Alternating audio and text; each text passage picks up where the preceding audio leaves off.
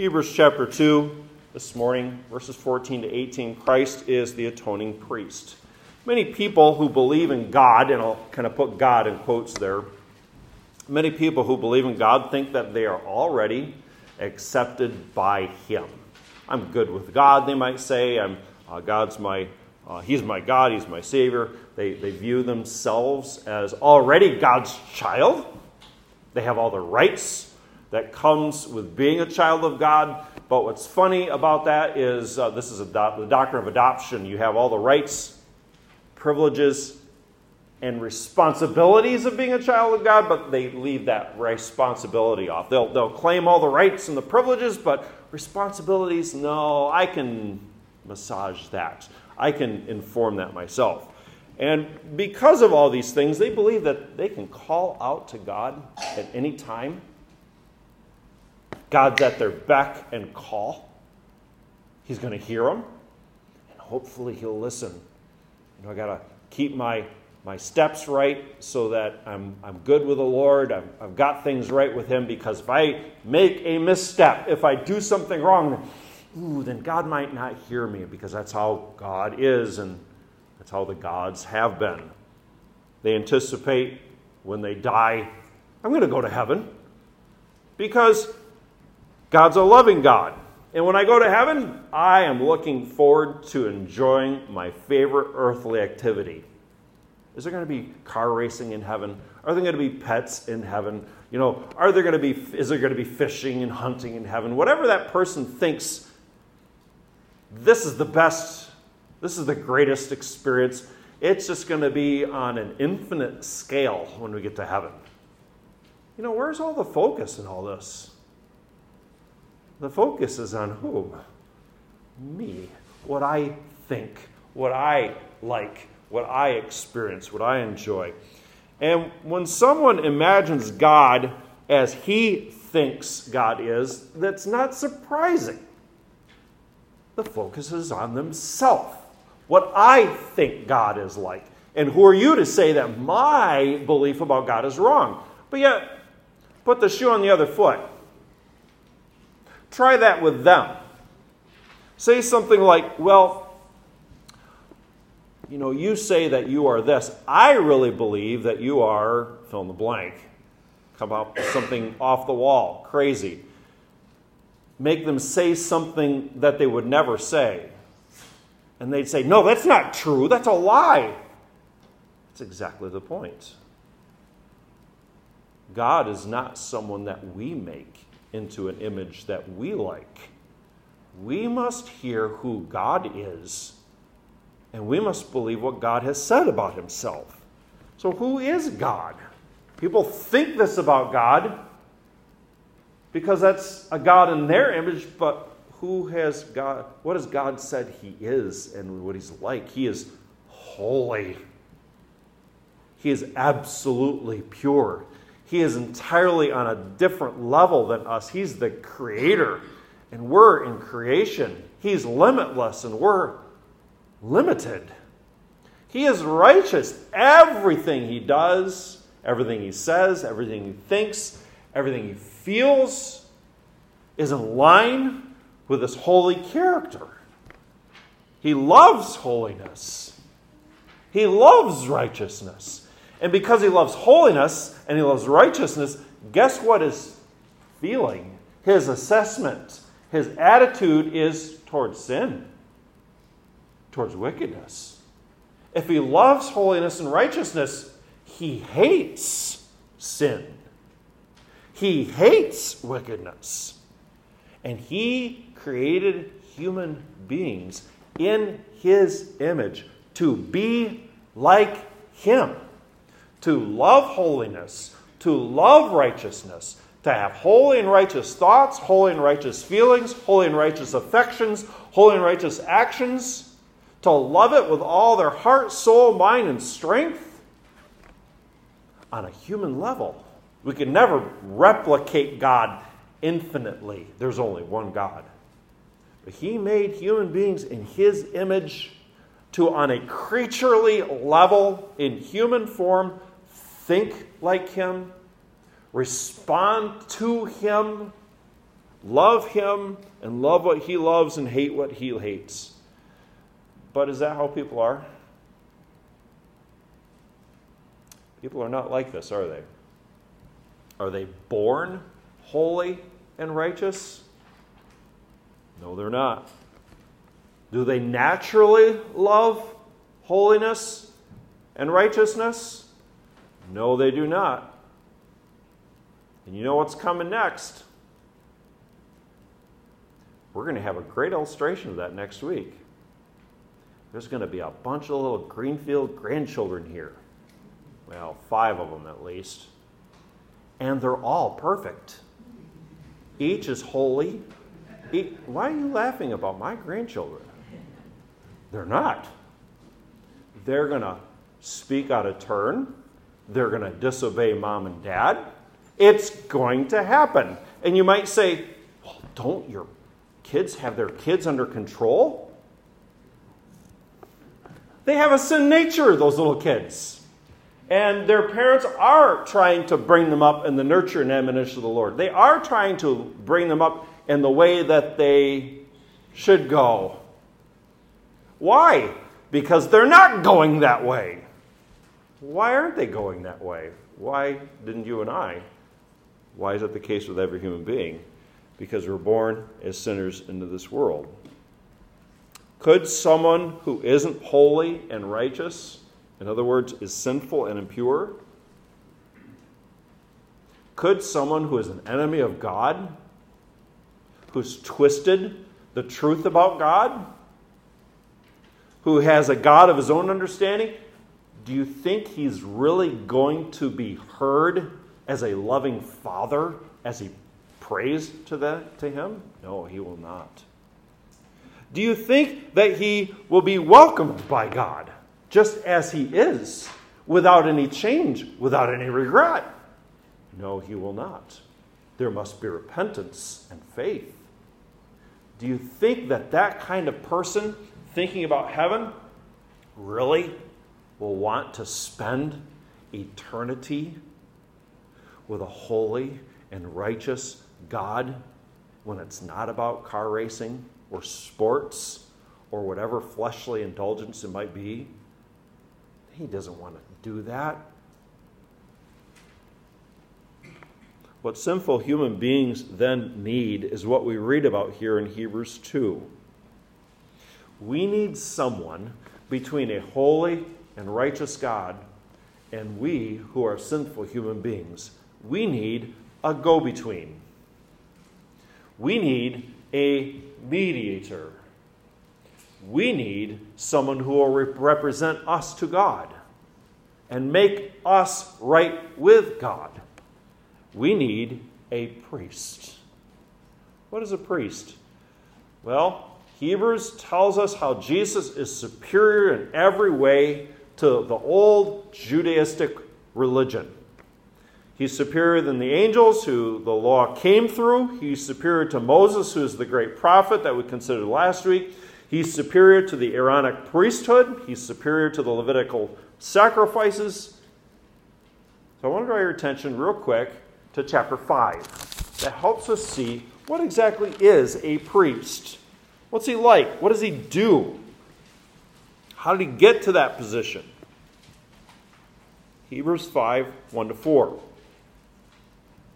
For every high priest taken from among men, so you see there, he's from men, is appointed for men and things pertaining to God, that he may offer both gifts and sacrifices for sins. He comes from those whom he's representing. He's a man.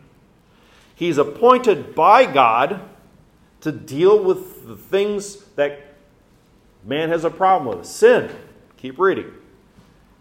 Verse 2, he can have compassion on those who are ignorant and going astray, since he himself is also subject to weakness. Because of this, he's required, as for the people, so also for himself, to offer sacrifices for sins. This is what makes Christ superior to the Aaronic priesthood of verse 3. The Aaronic priesthood, those who were descended from Aaron, they were sinners. So before they could offer sacrifices for the people, Who do they have to offer sacrifices for? For themselves. And Jesus is superior in every way because he had no sin. But verse 4, no man takes this honor to himself, but he who's called by God, just as Aaron was. Go back with me now to chapter 2. What is a priest? A priest represents people to God. That's a nice short definition for you. A priest represents people to God. So what did Jesus Christ, Christian, what did Jesus Christ, your atoning priest, do? Number one, we see in verses 14 to 16 how Christ, our priest, effectively dealt with death. He effectively dealt with death. A couple things we need to see here. Verse 14, inasmuch then as the children have partaken of flesh and blood, he himself likewise shared in the same, that through death he might destroy him who had the power of death, that is, the devil. That's your first point. He defeated the devil. Satan has absolute power over every human being. From the beginning of the human race, from almost the beginning of the human race in the Garden of Eden, mankind's existence has been under the tyranny and the despotic thumb of Satan. Now, kids, you might be thinking, what's a tyranny? What's a despotic? Never heard those words, or maybe you've heard them, but they're just kind of way up there. A tyrannical ruler is not a dinosaur. That's Tyrannosaurus Rex. A despotic ruler, a despot, it's not a pot that you cook soup in. That's a pot, okay? So what's the idea of a tyrannical ruler, a despotic ruler? It is someone who has absolute control, who doesn't care about life, who looks at you for what he can get from you, keeps you under his thumb, and if you go out from under it, you're going to get smashed. A real-life example, pretty close to it, would be China right now. They have no little freedom. They have some freedom. But everywhere they go, there are cameras watching them. Their phones track them. They're told, you must do this. If you speak out, you're immediately thrown in jail. That's tyranny. That's a despot. But it doesn't hold a candle to the devil. The devil is far worse. Far worse. But through sin and death, Satan has ruthlessly and mercilessly destroyed everything that is good. He's twisted. He's maligned. He brings destruction and death. He has the power of death. Your next point there, we read here, he has the power of death. He's the one who introduced sin into the universe. He's the one who introduced it to humanity. He's the source of sin. He's the source of death. And everyone who's born, we're going to talk about this afternoon with virgin birth, but everyone who's born is born sinful. They're born in the realm of darkness, Colossians chapter 1 says. And Satan is their ruler. You could call Satan the king of death. That's what he is. He's the king of death, and everyone are his subjects. But Satan's defeat came by Christ's death. You gotta love the irony of what's said here. Inasmuch then, verse 14, as the children have partaken of flesh and blood, he himself likewise shared in the same. Here it is, that through death he would destroy him who had the power of death, that is, the devil. There's a Puritan, I can't remember his name. He wrote a book called The Death of Death Through the Death of Christ. Isn't that a catchy title? It's a tremendous book. The Death of Death Through the Death of Christ. We read here in verse 14 how Jesus destroyed him who had the power of death. He destroyed Satan and the devil. And what's meant by this word destroyed is he brought an end to his power, his tyranny, his despotism.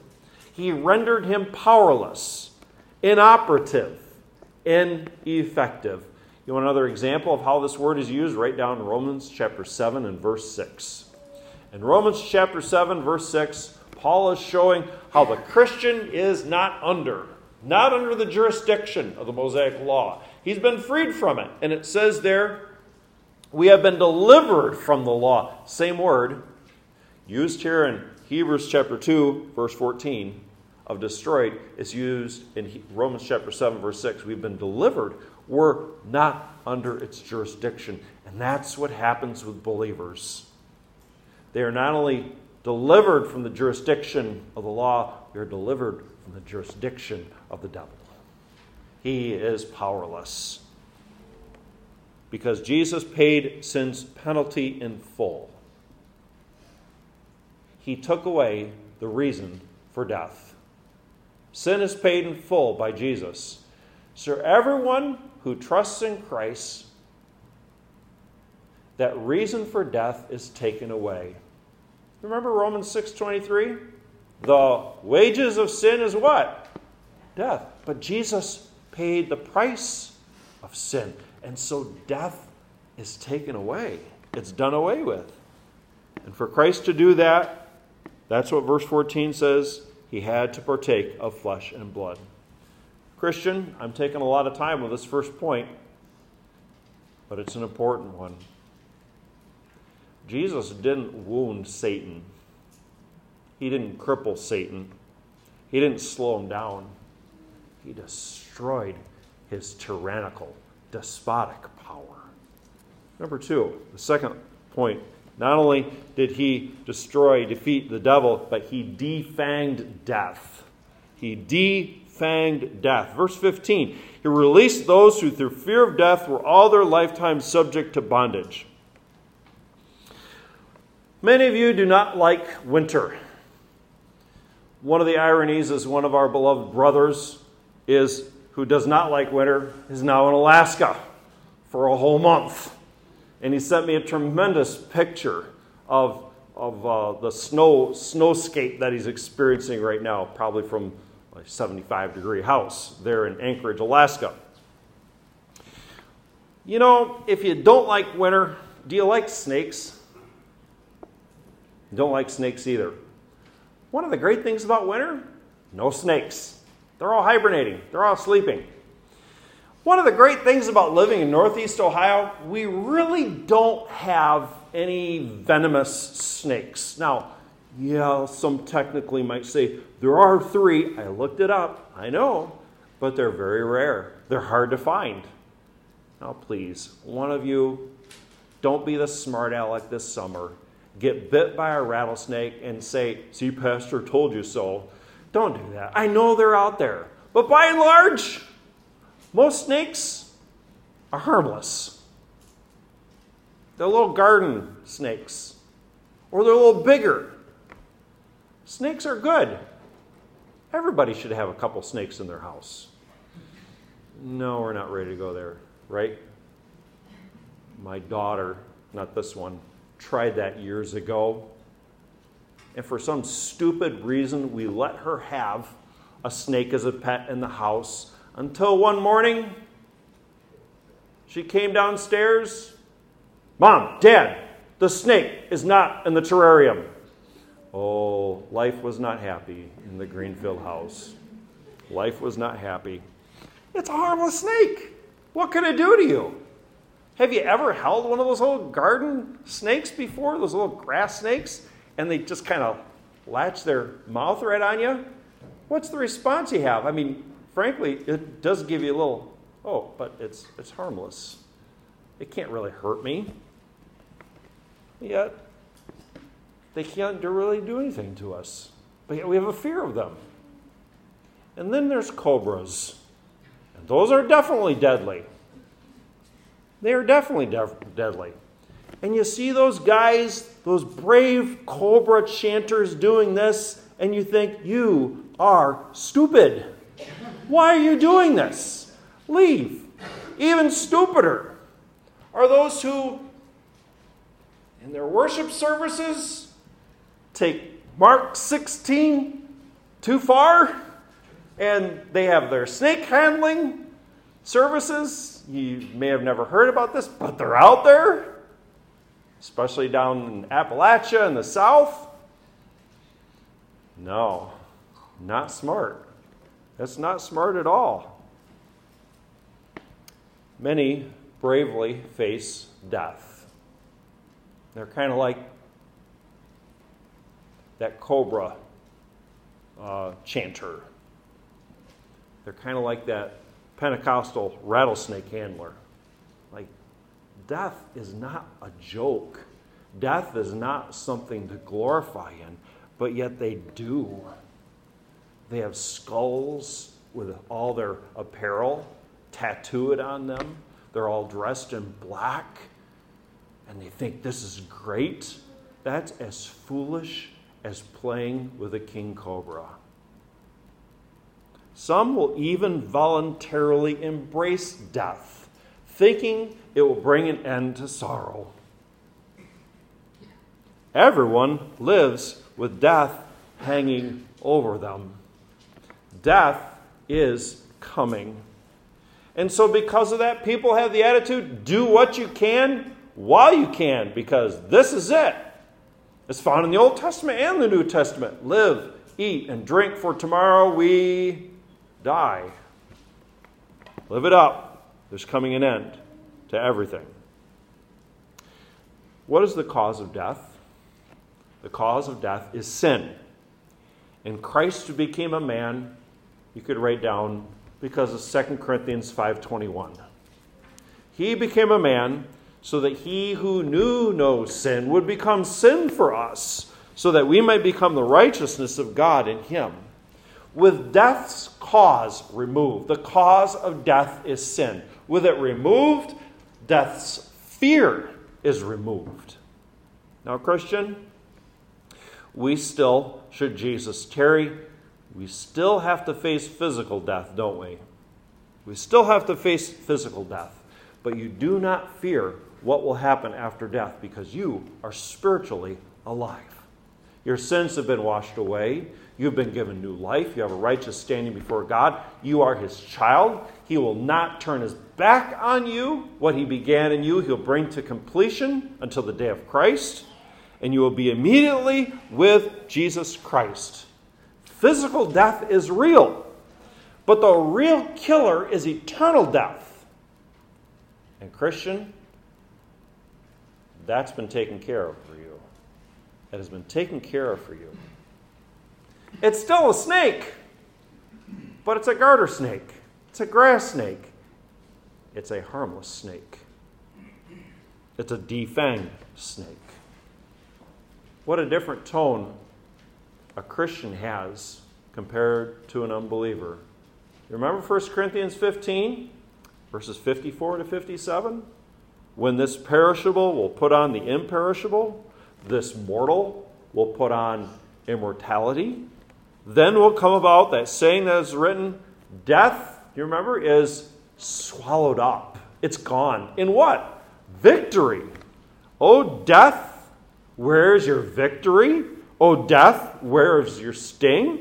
The sting of death is sin, and the power of sin is the law. But thanks be to God who gives us the victory through our Lord Jesus Christ. This month, next week, what is our focus on? Our focus is on the birth of Christ. And so we're thinking, who was that baby? That baby wrapped in strips of cloth, swaddling clothes. Who was that baby lying in a manger with all the mooing, the braying, all the things that are going on around there of the animal world, the animals in the manger? Who was that little baby? Born to poor parents. It was the one who would be the atoning priest. The atoning priest who defeated, effectively dealt with death. Number 2, what else did he accomplish? Verses 17 to 18. He effectively dealt with sin. He effectively dealt with sin. We see verse 17 that he paid the penalty of sin. So he effectively dealt with sin, number one, by paying the penalty of sin.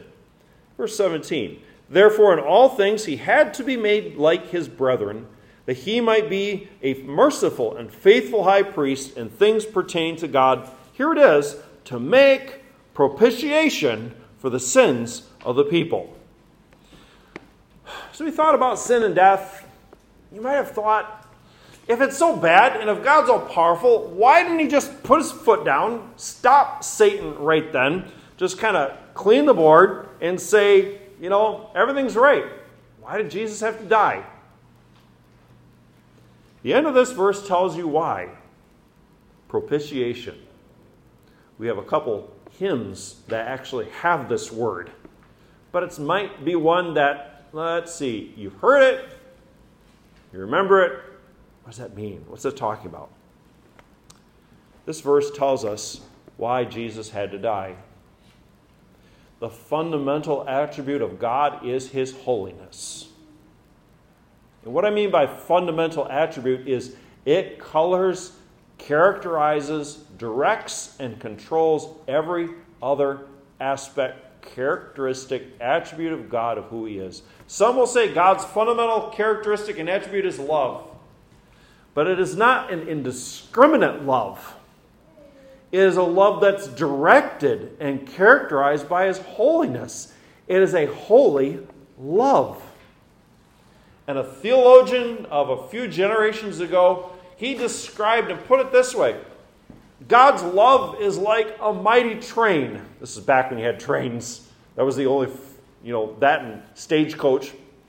It's like a mighty train, but it doesn't go wherever it wants. What happens if you have a train without track? It's not going to go anywhere, is it? It has direction that enables it to reach a destination, and those tracks are God's holiness. That is what gives God's holiness not only direction, but the motivation. He loves his holiness, and his love is a holy love. God's fundamental attribute is holiness. God made the universe, particularly humanity, to express his holiness. He made man to be holy, to love him.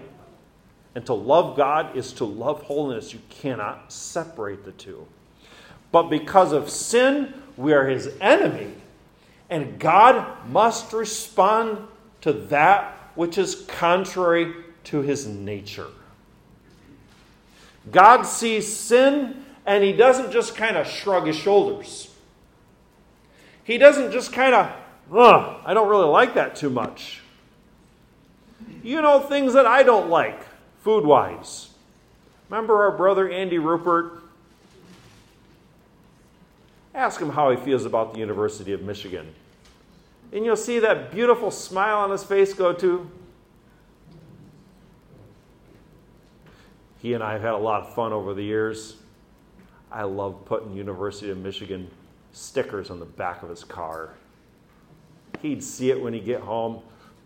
Dan, why'd you do that? And he knows this isn't jest. It's just a joke. You will never find Andy Rupert. Never find him wearing anything from Michigan. No way. Not doing it. Not going to happen. Yuck. Gross. It's the state up north. It's not Michigan. And all that. And there's a lot of you Buckeyes who are still caught in the lusts of your flesh and still stuck in this sin. But God can sanctify you. That's just a sport. And sports and entertainment, look it up in the dictionary, that's what sport means. It's an amusement. But when God is holy, considers sin,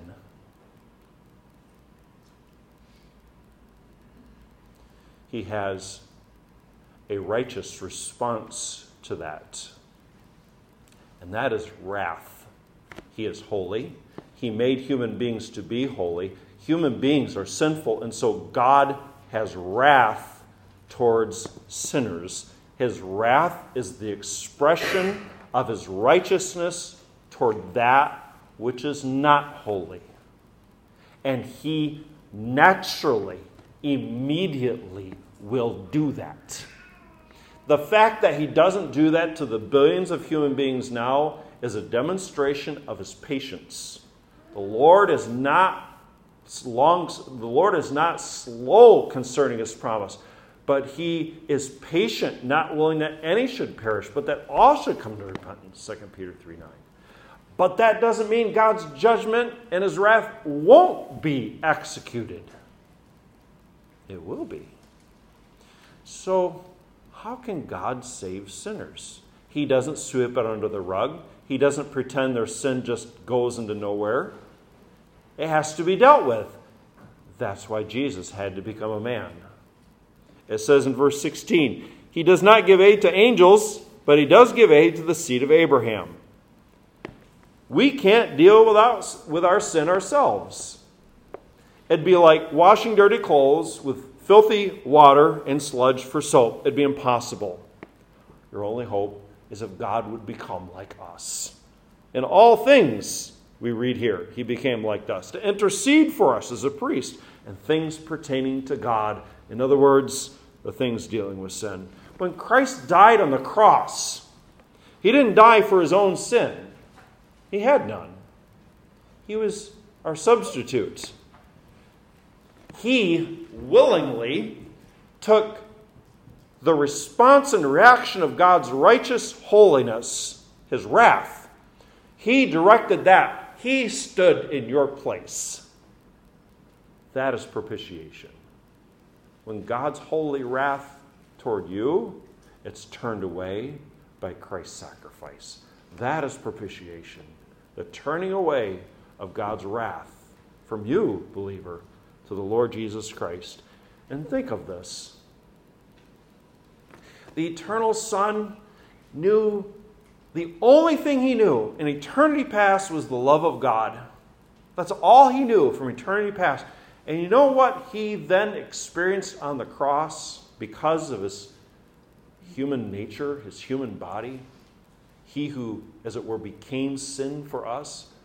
He who knew nothing but God's love, he experienced God's judgment and God's wrath, and he became a curse for us. You might say, are you saying the eternal infinite Son suffered? No. Go back to last Sunday afternoon. We learned about the hypostatic union. Get the handout. You can learn more about that. He, as the Son, or as human being, experienced that. Number 2. Not only did he pay the penalty of sin, but he broke the power of sin. Verse 18. He broke the power of sin. He himself has suffered being tempted. He is able to aid those who are tempted. He was 100% human, and so he was attacked by Satan. He was tempted by Satan, and he endured the full brunt of everything that Satan threw at him. You and I don't. We give in. Jesus never did. He experienced the full frontal attack and temptation of everything that Satan threw at him. And as priest, he not only could effectively pay the price of sin, but he broke its power. He comes to the aid. He is not under its power. He can help you. You can't be helped by someone who's experiencing the same problems you are. He could. He offers real help, Christian. I'm going to close with a few things for us to consider. Truths, some applications. The first is there is no high priest like Jesus Christ. There is no priest like the high priest, Jesus Christ. None like him. We read last Sunday in Isaiah 42:8, I am the Lord, that is my name. I will not give my glory to another, nor my praise to graven images. Every other human being who says they're a priest, they are an imposter. They are a charlatan. They are pretenders. They're phonies. They are frauds. They are false. They're ineffective. They are powerless. But Jesus, your high priest, he is the only one. He's the real deal. He's the one who effectively deals with sin. A second truth for us to apply or see here, that good works can never save you from sin and death. Good works can never save you from sin and death. Does this mean good works aren't important? I didn't say that. If you have trusted Christ, if you do have new life, it will be seen, evidenced, on display in your good works. But those good works that you do, they're never the reason why you're right with God. Now, how long does that word never last for? Do you follow what I said there? How long does never last? Never lasts forever. Ooh, this sounds opposite here, okay? What am I getting at? Christian, were you saved because of your good works? No. Is it possible that you as a Christian, you could think because of sin that you do as a believer somehow puts you on a lower pedestal with the Lord? Boy, I need to do something to make myself right with God. I just feel really guilty. You know, if you sin, you should feel guilty. There should be remorse. There must be repentance. There should be confession. But your expectation of being heard by God and being received by God is not because of what you do. It's because of who Jesus is and what Christ has done. If we confess our sins, He is faithful and just to forgive us our sins, to cleanse us from all unrighteousness, because of Christ's righteousness, your high priest. There is one mediator between God and man. Who's that? The man Christ Jesus, 1 Timothy 2:5. His work, His priesthood, all you need. A third point of application, because of who Jesus is as our high priest, this is why Roman Catholic teaching is so abominable. That is why it is so abominable. I say, Pastor, you're going too far now. Let me give you 3 reasons why it's abominable. They believe that every time that the Mass is celebrated, that Christ's sacrifice is being repeated. That Christ's sacrifice on the cross is insufficient. What do you think of that, Christian? I say read Hebrews. We'll read how one time He suffered on the cross. A second reason why it's so abominable is their concept of the priesthood. They say that their earthly church priests are essential for you to come to the Lord, to be heard by Him and to be accepted by Him. They are saying that Christ's priesthood is insufficient, and that is abominable. A third reason, and we could go with many more, but just 3. First is His sacrifice on His cross. The second is His priesthood. The third, if you're a faithful Catholic, let me back up. Catholic doctrine says that you need to be sprinkled with water so that original sin is washed away. You're brought into the church. And then from there on, it's you and the church, and the priesthood and the sacraments for the rest of your life. You need to walk through all those sacraments. You need to live good. The slate was cleaned through that sprinkling that they call baptism. And you need to earn the works necessary to be accepted by God. And that's the third reason why it's so abominable. Because they believe that your personal works are necessary for your salvation.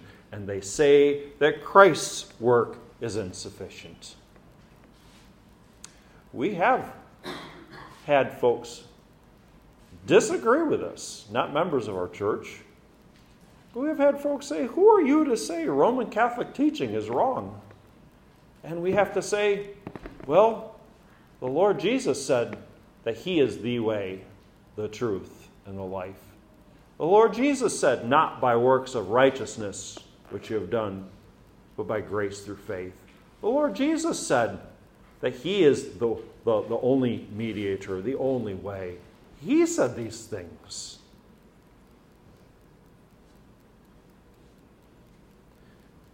It should pain us when we see friends, co-workers, loved ones blinded by Roman Catholicism.